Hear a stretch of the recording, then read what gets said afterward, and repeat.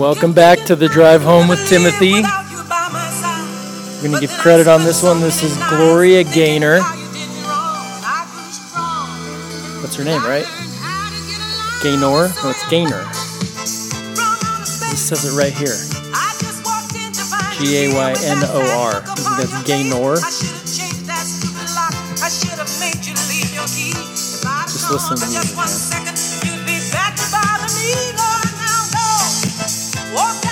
Okay, bring it down a little. All right, welcome back to the Drive Home with Timothy. We're happy to have you alongside us. Bring it down. Just, get rid of. Can you fade it out this time? Oh, see, that's better. That's better. Good job. All right. Kind of abrupt at the end, but it was good. Welcome back to the Drive Home with Timothy. I'm your host, Dustin, and we're coming to you live today from, this was Timothy's idea. He read about this. The idea that we should broadcast from a blanket fort. So we are together in a very small space covered in blankets. It's supposed to be better for the acoustics. So if you can hear any echo or anything, please let us know on Twitter at the Drive Home 1. Let us know if our sound quality is better this week than last week, and maybe we'll do this on a regular basis, although Timothy is going to have to start brushing his teeth after lunch. No, it's fine. I'm just saying, moving forward, either change your diet or brush your teeth if we're going to, okay. Housekeeping, we don't really have anything other than that Timothy and I we're still friends in real life, which is what matters, but on Twitter, we're now feuding. Timothy took a shot at, we'll get into that in a minute. That's kind of what we're talking about today. I don't want to point any fingers, but I'll point fingers later. So we've got a piece of paper. So I've told you over and over that I love having a piece of paper in my hand, so thank you for doing this. However, it's too dark in here. I can't read it very well. So I'm going to need a flashlight or like a lantern if we're going to do this on a regular basis. Okay, for now, if you just pull a crack over to let some light in. Okay. We've got our ad copy today. We're sponsored by Single Ply Toilet Paper. I don't even want to read this. No, because I already know what it's going to be. I haven't read it, and I know you, and so I know what this is going to be. Which brand? Which company? Who's paying us? Yeah, that's what I thought. Okay, no, you're the producer. I'll read it. Okay. Sponsored by Single Ply Toilet Paper. Okay. Hi, remember me? Single Ply Toilet Paper. Sure, I'm not flashy or soft or comfortable in any way, but I get the job done, eventually. 2 weeks ago, you were so smug walking past me to get to the good stuff, those fancy packages that brag about how many rolls their rolls are actually worth. Each roll of our toilet paper is the equivalent of 11 rolls of their toilet paper. I call BS. See, these subtle little things that you put in here. At the end of the day, or more often first thing in the morning, I don't think I can get through this. We are all used for the same purpose. And in light of recent events, you're lucky to have me at all. So go down to your local dollar store and leg rustle your neighbor, Mrs. Jenkins, remember Mrs. Jenkins, for their last roll of single-ply toilet paper. And don't forget, 1 square per squat to make use of what you've got. Oh my gosh. Single-ply toilet paper, the number one choice for your number 2.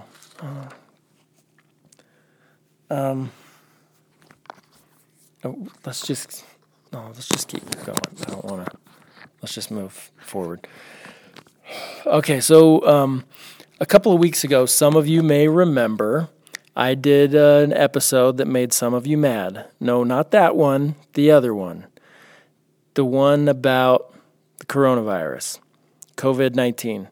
I told you everything was going to be fine and don't freak out and just live your life and it won't even affect you. As of today is March 18th, you might feel like you're a little bit affected, being that all of your sports are gone, your schools are canceled, People are hoarding all of the essentials. So grocery store shelves have been emptied. You're not allowed to gather in groups of 10 or more. Your vacations have been canceled. Spring break's over.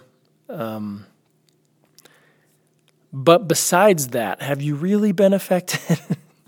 No, first of all, I'm going to say I was wrong about it not affecting you whatsoever. I will say, as far as the direct effects of the virus itself, I stand by what I said.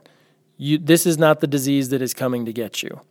There is widespread panic, and that's largely to blame for everything that's going on and why it is actually affecting you. But I was wrong on this one. Now, that's where Timothy and I got into some problems on Twitter, because he thought a few days ago it was a good opportunity to tweet out from the show's Twitter account, no less, and to at me in the tweet to tell me that my opinion on that episode is not aging very well. And then there was an exchange. I said something I'm not proud of, okay? I apologize. I told Timothy his mother was not aging well, but she's a lovely woman. I've met her. She is aging beautifully, like a fine glass of milk. She's aging. I'm kidding. Okay. Jeez, sensitive. His mother is a sweetheart. I apologize for what I said. To be fair, this virus is still going to pass, I think, a lot sooner than most people think.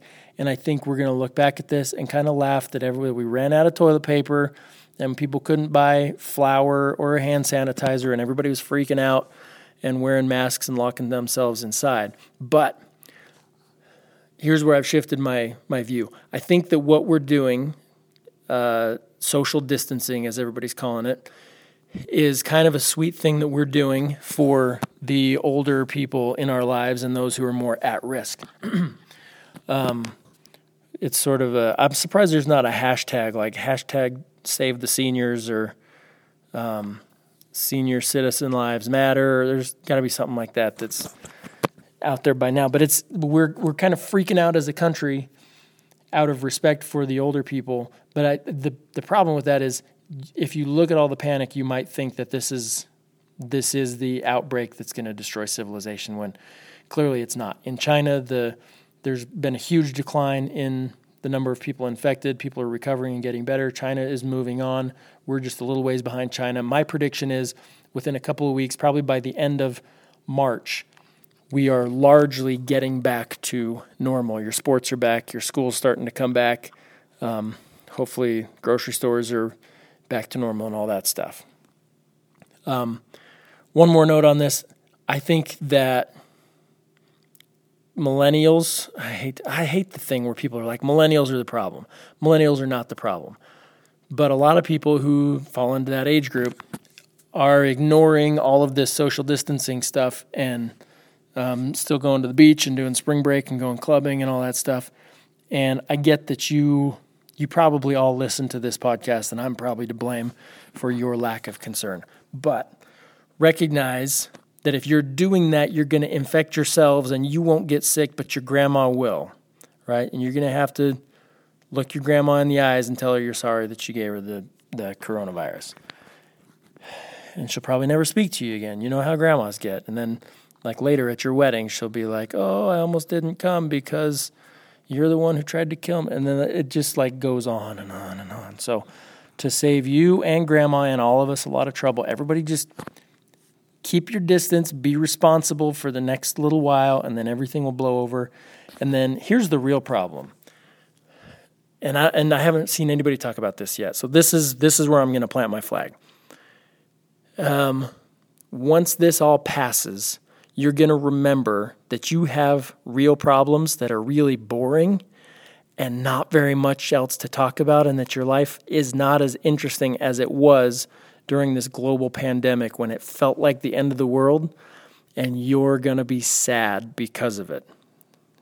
So use this time to get some hobbies, become more interesting, read a book that's worth talking about at a party.